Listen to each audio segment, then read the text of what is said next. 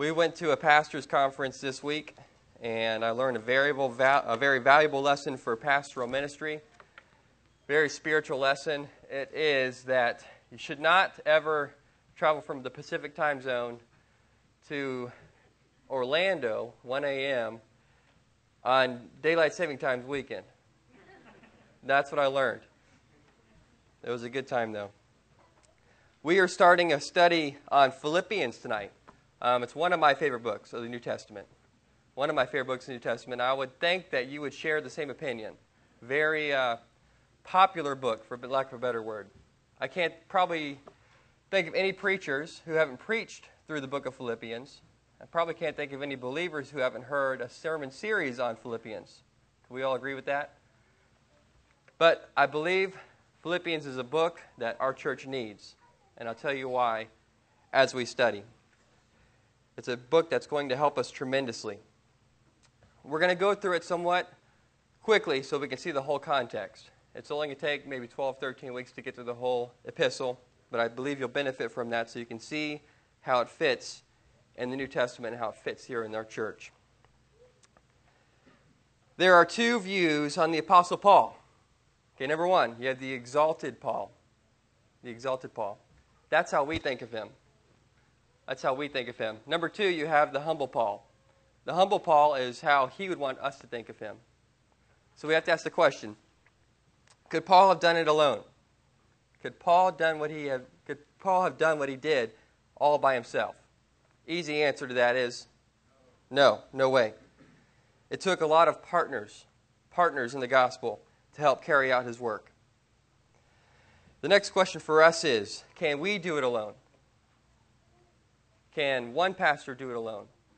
Can one church member do this alone? Can one deacon do it alone? The answer to that is still no.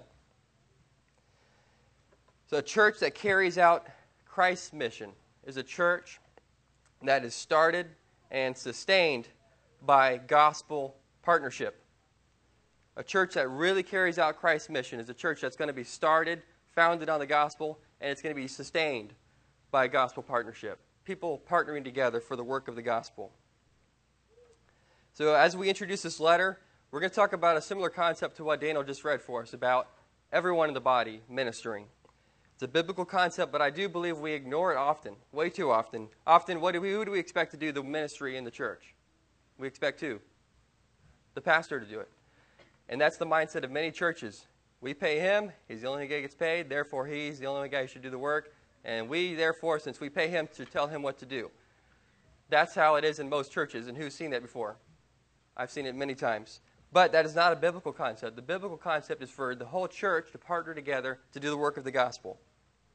So I want us to think, as we study Philippians, to think of the church, think of our church, more in terms of being a gospel outpost and less in terms of being a social club.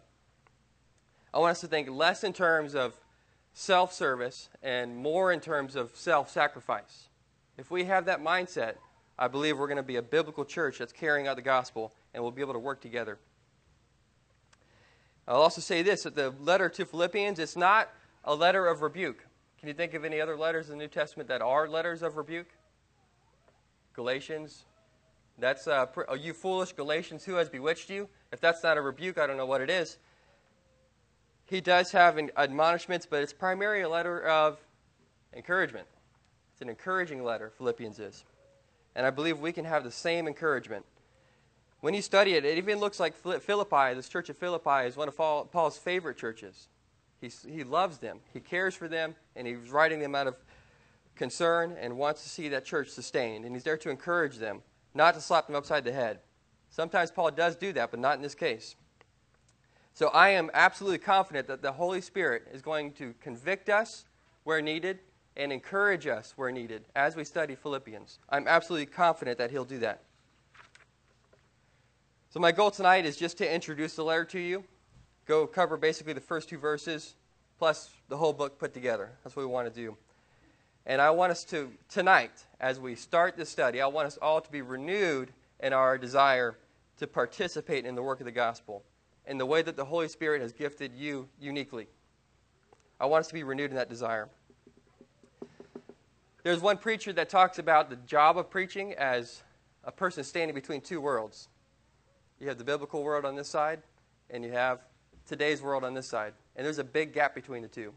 So it's the preacher's job to bring the people back into the first century, or whatever the biblical time period was, let them see the truth there, and bring it back to here to the 21st century. So that's what we're going to try to do in this study tonight.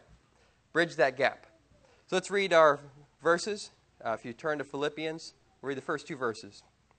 Paul and Timothy, bondservants or slaves of Christ Jesus, to all the saints in Christ Jesus who are in Philippi, including the overseers and deacons. Grace to you and peace from God our Father and the Lord Jesus Christ. So he has the usual beginning to his epistle here. He has the senders. Those are who? Paul and Timothy.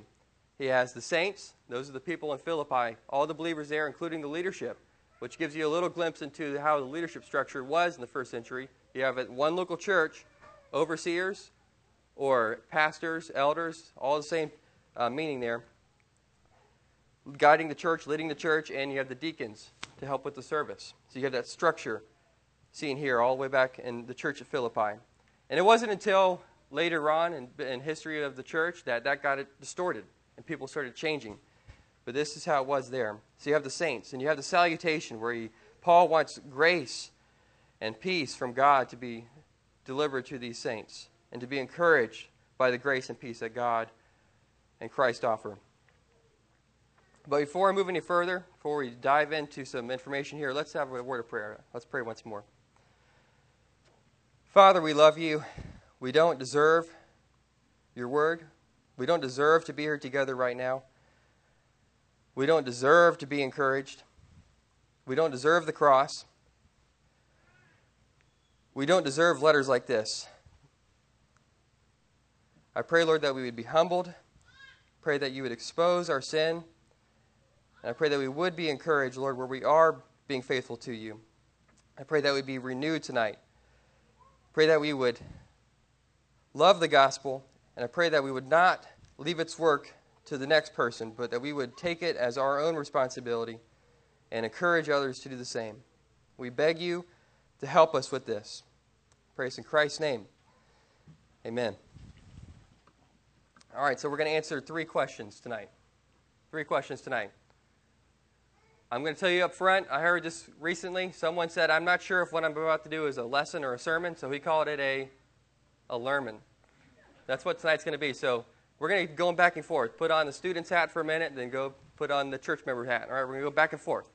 Because we have to get into the first century, see some of the historical information.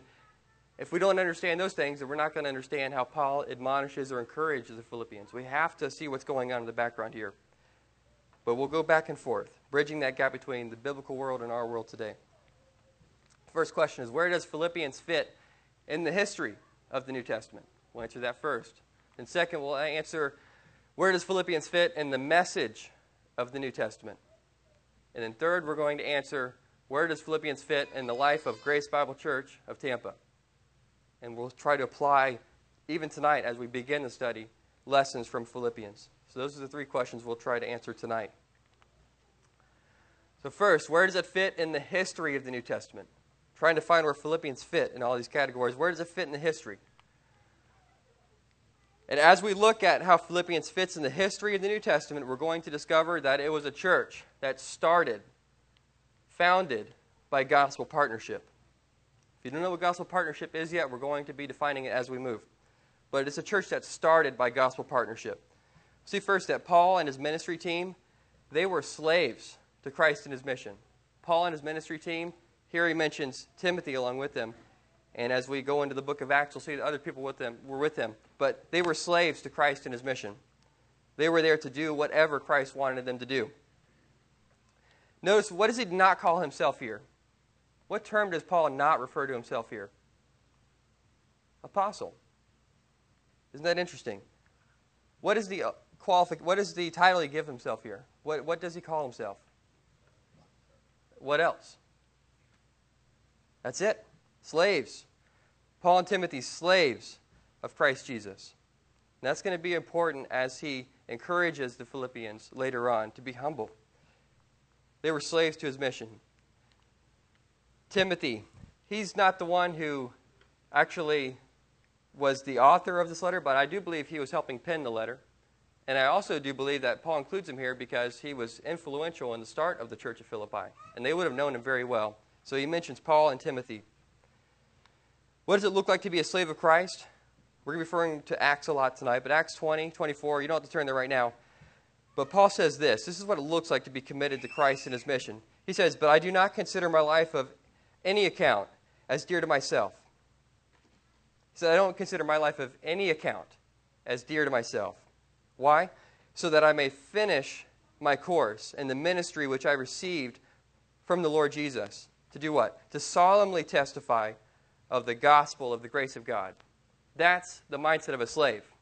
I don't care anything about my life. I don't count any of it as dear to myself, but I'm going to do what Christ has me to do. That's the mindset of a slave. And this is what carries him through. How did Paul and his team meet the Philippians? That's the question we have now. Turn to the book of Acts. Turn to the book of Acts. What chapter are we going to see the beginning of Philippi, the church of Philippi? What chapter are we looking at? I'm hearing some whispers. 16. Chapter 16. And we'll just review that briefly here. This is where he met them. It's not when he wrote the letter, but this is where he met them. So this is during the second missionary journey, and there you have the map there. Lots of lines and mileage associated with the Apostle Paul, isn't there? His odometer on his sandals is really high. But this is second missionary journey. And he's heading to Philippi, but he doesn't know it yet. He doesn't know it yet. How did he get there, and what happened when he got there? That's the question we're asking. So look briefly at Acts 16. This is after Paul and Barnabas. They separated over who? Mark. They had a disagreement about Mark because Mark didn't stick with them for a little bit. Barnabas said, hey, he's all right. We can take him with him. But Paul said, nope. We're moving on. God had a plan, though. As Mike has already mentioned, God had a plan to develop a new missionary team.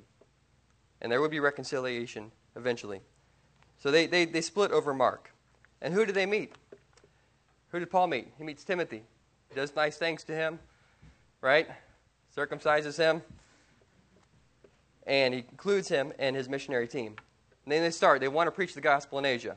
But there you have roadblock number 1, verse 6. They passed through the Phrygian and Galatian region, having been forbidden by the Holy Spirit to speak the word in Asia. Roadblock number 1. Roadblock number 2. After they came to Mysia, they were trying to get into Bithynia. But the Spirit of Jesus did not permit them. So they have another roadblock.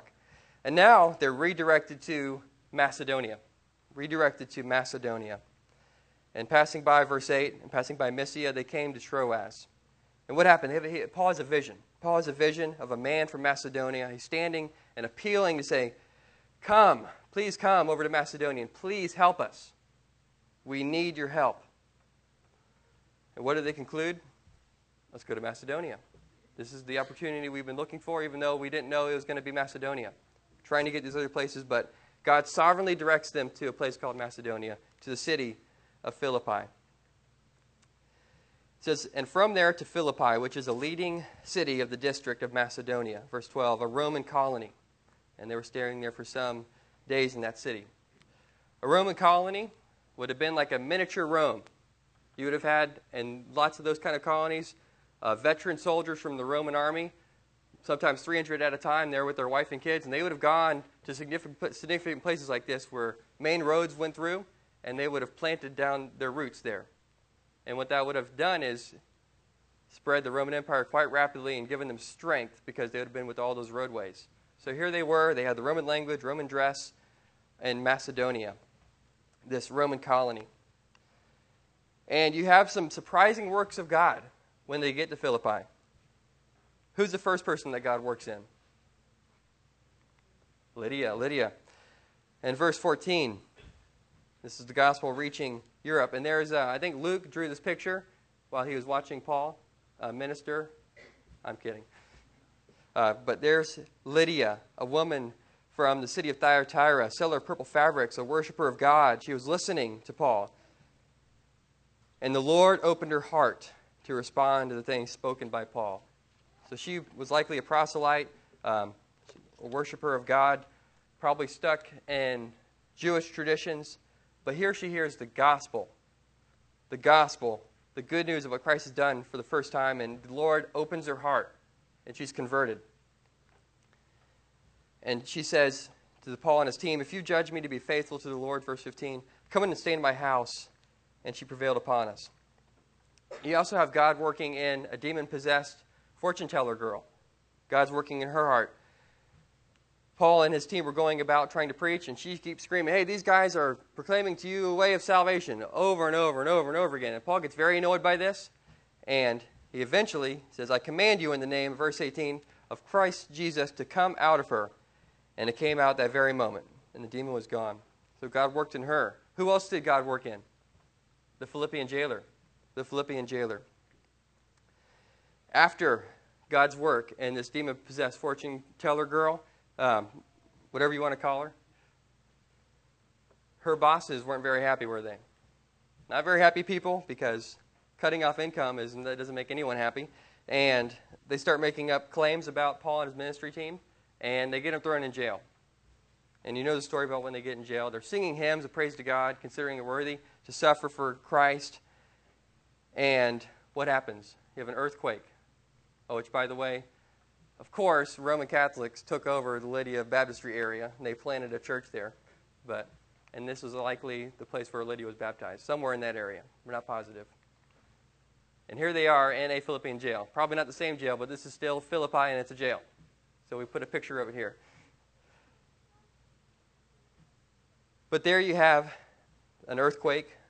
Their stocks are loosened, and here is Luke drawing another picture of what happened.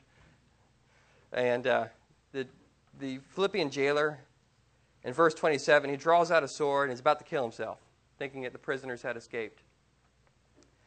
But Paul cried out with a loud voice, saying, don't harm yourself, we're all here. And he called for lights and rushed in, and trembling with fear, he fell down before Paul and Silas. And after he brought them out, he said, sirs, what must I do to be saved? And that night, the Lord changed that jailer's heart, and he and his household believed, and they were baptized. I bring all that up to say, these were likely the first people to be part of the church at Philippi. God sovereignly redirects Paul over and over and over again to a place he wasn't planning to go. Boom, in Philippi, plants a church. I can't say that these were all the same people who would have been there whenever Paul was writing the letter, but this is how the church was started, with sovereign beginnings, gospel partnership, people banding together to bring the gospel to places. Now we have to ask the question of where he was when he wrote the letter. Where was he when he wrote the letter? We're not going to be looking at it, but the key chapters for that will be Acts 27 through 28. Acts 27 through 28. And Mike is covering what happened before this with all the trials. He's doing this on Sunday mornings right now, but all Paul's trials. He gets imprisoned in Caesarea. He finally appeals to Caesar. And we saw the promise this morning from Acts 23:11 that you're going to, Paul, you're going to witness in Rome. It's going to happen. It's going to happen. And that promise is carried out because Paul appeals to Caesar. They take the sea journey. Who was in Sunday school last Sunday morning? The main adult Sunday school. This is the story we talked about. That sea journey, the dangerous sea journey, finally arriving in Rome. And where was he when he gets to Rome? He's there with a guard, there in his own rented quarters. But he's able to receive people freely, unhindered, and he's preaching the kingdom of God. He's able to receive people. And this is likely around 62 AD, writing from Rome. So this is where it fits in the history of the New Testament. This is where Philippians fits in the history of what's happening in the New Testament world. It's how it started. It started by gospel partnership. People committed, slaves of Christ, committed to preaching the gospel wherever the Holy Spirit wants them to. We have to accept that same kind of commitment, that same kind of intense commitment to preach the gospel, to bring the gospel wherever God would have us. I'd say this community is a good place to start. So number two, we want to answer the question, where does Philippians fit in the message of the New Testament? Where does the Philippians fit in the message of the New Testament? As we look at how Philippians fits in the message of the New Testament documents, we're going to discover that it was a church not only started by the gospel, but also sustained by the gospel, carried on by the gospel, by gospel partnership. We're going to see it's not an epistle without aim. It has an aim. We often get to books of the New Testament or books of the Bible and just pick out what we want to pick out, right? But this book has a specific aim, and this is what we want to discover now. I once asked a little boy some time ago, maybe 3 or 4 years old, I said, "Hey, where are you from?" He said, "North America." I was impressed that a little boy would know how to say that, but it didn't give me much information, did it? Not much information at all. Turned out he was from Lutz area, but Cicero wrote a letter. This is how his letter began. This is, he says, "I've begun to write to you something or other without any definite subject, so that I may have a sort of talk with you." This is how we approach the epistles a lot of times.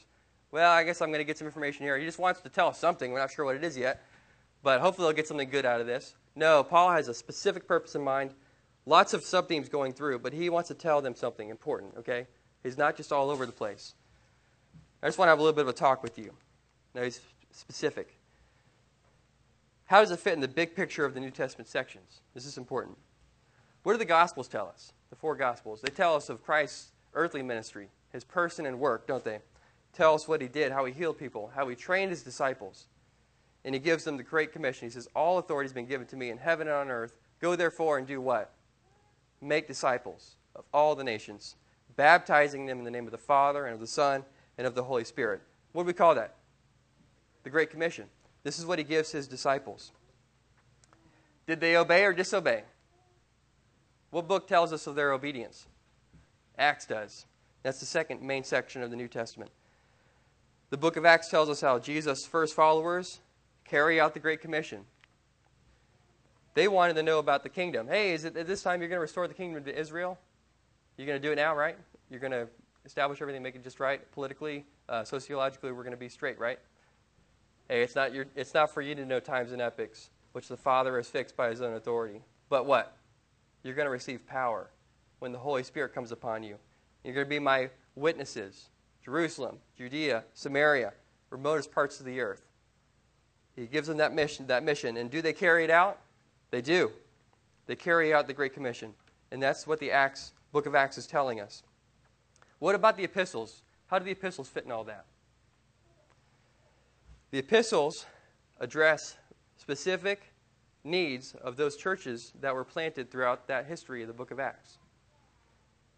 Certain churches needed to be rebuked. Some were just to provide instruction for young pastors. Some wanted to provide encouragement. Say, hey, keep doing what you're doing. Some were there to warn against false teachers. Some did all the above. But there, the epistles are to fill in those details and give individual instruction to those churches that were planted throughout the book of Acts. So what about Philippians? What about Philippians? How does Philippians fit in the message of the New Testament? That's our main question that we want to go away with tonight. What special role does Philippians play? Philippians is the epistle of... Yeah, okay, so at this church, you know not to answer things out loud now, don't you? Because you get in trouble if you answer things out loud. It's always referred to as the epistle of joy, isn't it? What does that mean? Tim LaHaye, who's heard of Tim LaHaye? You know him from the Left Behind series, right? He also wrote some books on marriage. One book is called How to Be Happy Though Married. Anyone ever heard of that? Yeah. He wrote that book. We often approach the book of Philippians as how to be happy though a Christian. I'm a Christian, so I guess I have to be happy now. This is a book that tells me how to be happy. Is Philippians really that superficial? No, it is not. It's not that superficial. It's something much deeper than that. Joy is an irreplaceable part of the letter. An irreplaceable part of the letter. You can't get rid of it. And you need to understand it in its context. But I'm going to submit to you that it's not the main point. It's not going to be the main point of Philippians. And I think if you get this, I know when you hear something that you've never heard before, you initially want to reject it, right? I want you to hear me out, and I want you to study Philippians on your own and consider this proposition. And I'm not alone. Many commentators say it. William Hendrickson said, it's hardly correct to say that joy is the summary or theme of the letter. And many other commentators would say the same thing. But we'll have to put that on the back burner for a moment. But we'll see what role joy does play. And we'll bring it up here in just a little bit. All right, so you have a knock on the door. A knock on the door. Here's Paul. He's chained to a Roman guard. He gets a knock on the door. Well, I don't know if it's a door or not, but he gets a visitor. He gets a visitor. Who's the visitor? Who's the visitor from Philippi? Epaphroditus. Epaphroditus. He gets a visitor. How far is Philippi from Rome? I had to look it up. About 800 miles. 800 miles. Could you imagine traveling first century from Florida to Virginia without a car or a plane? I wouldn't like to do it. We don't even like doing it in our van. But that's about the distance it would have been for Epaphroditus, about 800 miles. The standards have changed, haven't they? Standards of what we're committed to and what we're not committed to, they've changed. What about William Carey? He's writing this in the 1700s. Listen to this. He says, as to their distance from us. He's talking about who he referred to as the heathen or the unbelieving nations. He says, as to their distance from us, whatever objections might have been made on that account before the invention of the mariner's compass, nothing can be alleged for without any color of plausibility in the present age.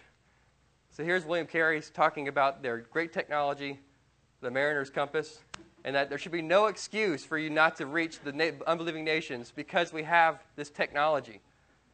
The standards have changed. What about before? What about Epaphroditus? Think about his journey. Through land and sea, trying to get to Paul to do what? We'll answer that in a second. We see Epaphroditus' commitment. What lengths are we willing to go for the gospel? What lengths are we willing to take to partner in the gospel? Epaphroditus went great lengths, and he almost lost his life for it, you'll see as we study the Philippian letter. But here, Paul sends him back. Paul sends it back. He brings him a gift from the Philippians, and now he says, I'm going to send you back, Epaphroditus, to the church, and I'm going to send a letter with you. 2:25 says, but I thought it necessary to send to you Epaphroditus, my fellow brother and fellow worker and fellow soldier, who is also your messenger and your minister to my need. I'm sending it back to you, and most likely with the letter. It says, therefore I have sent him all the more eagerly, so that when you see him again, you may rejoice, and I may be less concerned about you. So he's his correspondent, there to minister, there to partner in the gospel, there to bring a gift to Paul, because Paul was in great need, and he brings a gift from the Philippians. So you see Epaphroditus partnering in the gospel and sending a letter back to the Philippians. Now, what does he want to tell them? He wants to tell them that he's going to express gratitude for the gift that he sent, or that they sent. He wants to tell the Philippians that Epaphroditus is okay. He almost died for the cause of the gospel, but now he's okay. So you don't have to be as concerned about him. Paul wanted to reassure the Philippians that he was joyful. They had heard what Paul's circumstances. Paul wanted to reassure them, say, hey, I'm joyful. I know why God's caused my imprisonment. I know why this has happened, verse 12, chapter 1. Now I want you to know, brethren, that my circumstances have turned out for the greater progress of the gospel. Paul says, hey, I got the right mindset. I'm joyful. I really appreciate you guys' concern. And I want to write this letter to you to say I'm okay and tell you thank you. So you have all these things going on, but the main thing he's driving at, he's trying to get them to understand this biblical concept of gospel partnership. Gospel partnership. And if you had to pick a summary for the letter, if you had to pick a summary passage for the letter, it'd be chapter 1, verses 27 through 30, if you look at that. And in probably a matter of 3 or 4 weeks, we're going to cover this passage by itself. But I want to read it to you, because I do believe it gives you the summary of the letter. Only conduct yourselves in a manner worthy of the gospel of Christ, so that whether I come and see you or remain absent, I will hear of you, that you're standing firm in one spirit, with one mind, striving together for the faith of the gospel, in no way alarmed by your opponents, which is a sign of destruction for them, but of salvation for you, and that too from God. For to you it has been granted for Christ's sake not only to believe in him, but also to suffer for his sake, experiencing the same conflict which you saw in me and now hear to be in me. So this is Paul's concern for the Philippians. Philippi, the church of Philippi was a church that was started by the gospel partnership, and it's sustained by gospel partnership. And now Paul's writing to say, you have to remain committed to this gospel partnership or it's not going to work. You have to be unified. You have to stand firm together for the faith of the gospel and the gospel alone, and not your pet peeves.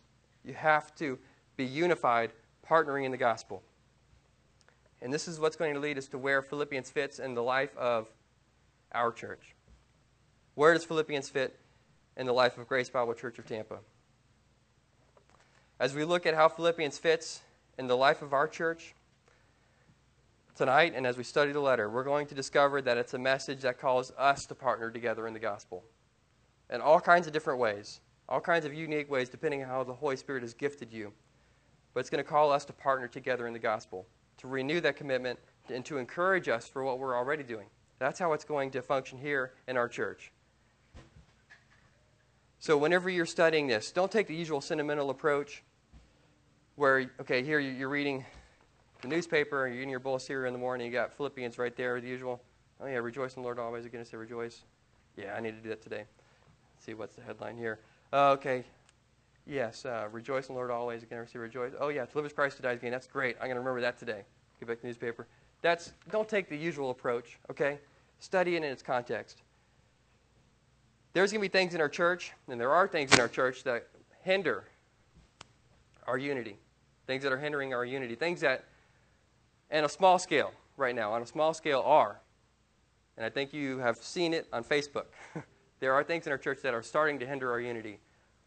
I do believe that as a whole, our church is doing amazing things together. We love each other. We're sacrificing for each other.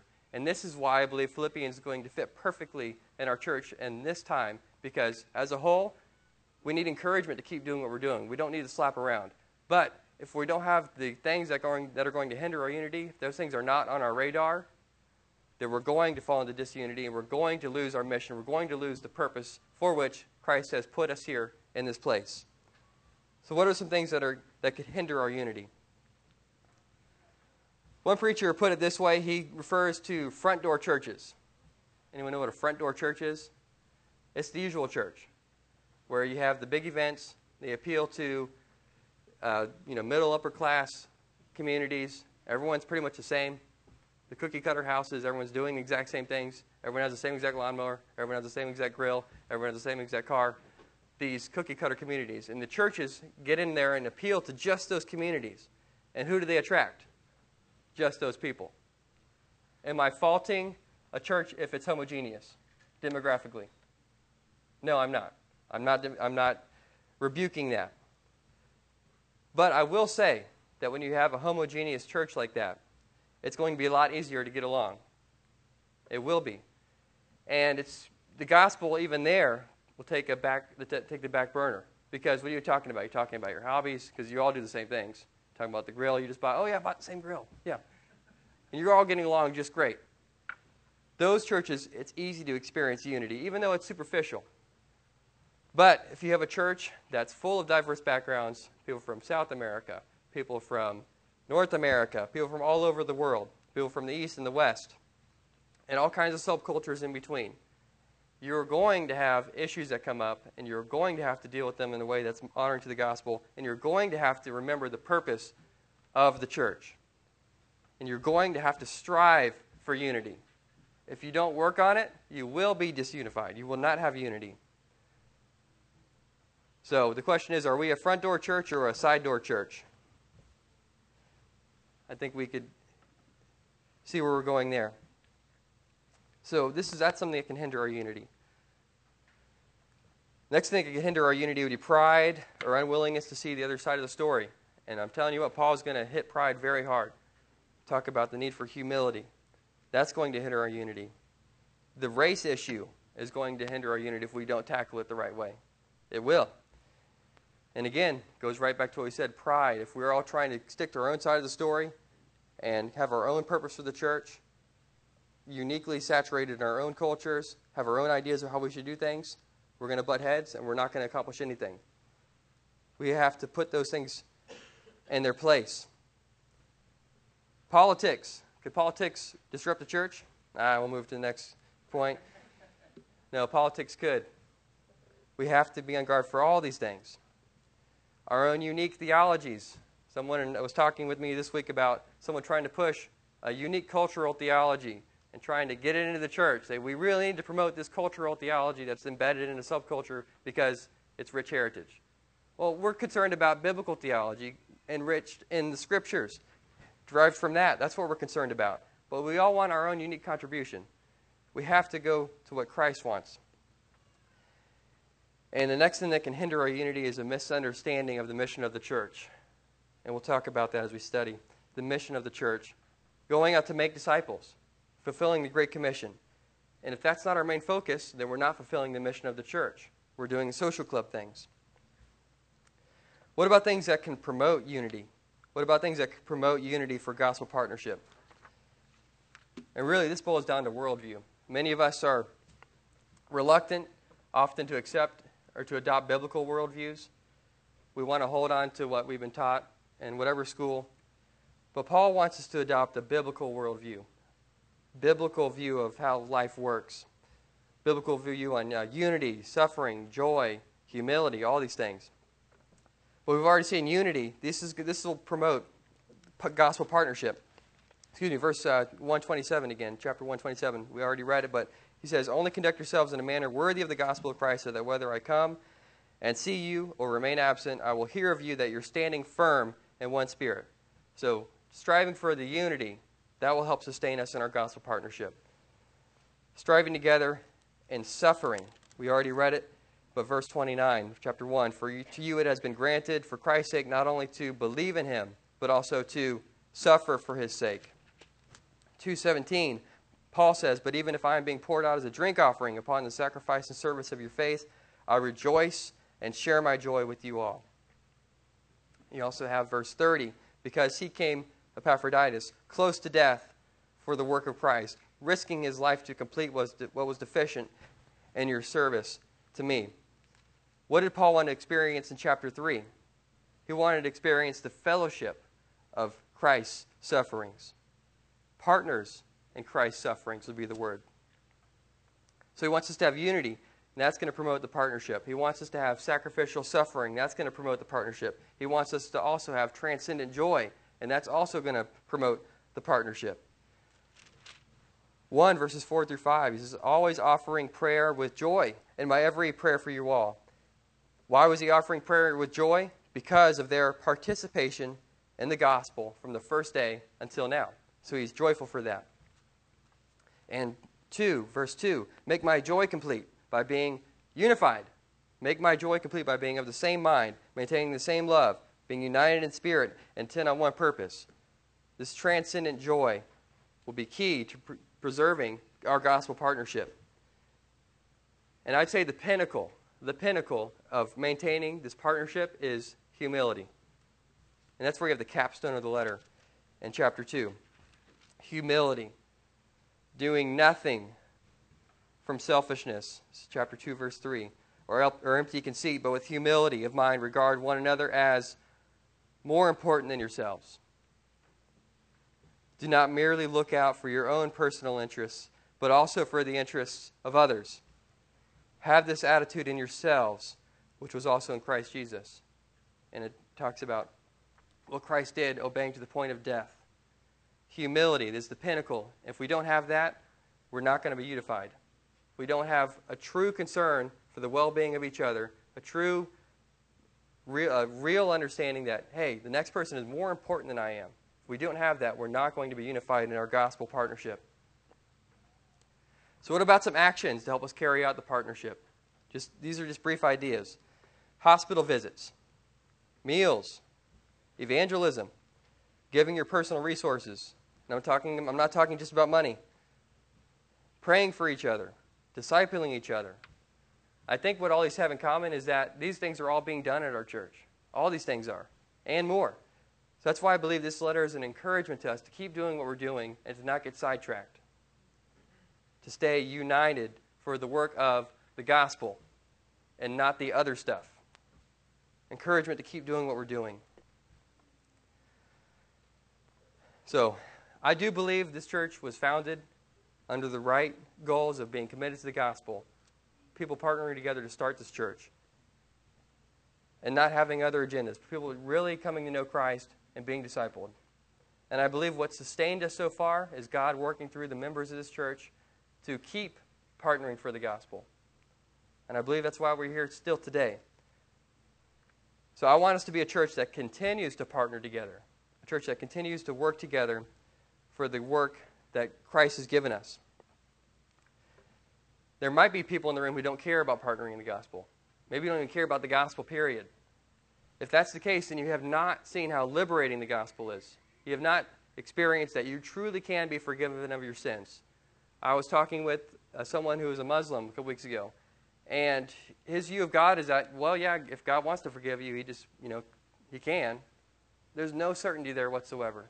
No hope there. No liberation from sin. If that's you, then Christ is there. He has offered the freedom of the gospel. His yoke is easy and his burden is light. Go to him and experience the liberty that's in the gospel. But maybe that's not you. Maybe you're just cold. Maybe you're just cold right now. Maybe you're cold to the work of the gospel. I've been there before, where you get so focused on certain things you're doing. They might be good things, but you lose perspective. And people mention things about the gospel, and you're like, okay, I've heard it before. I got it. Stop it.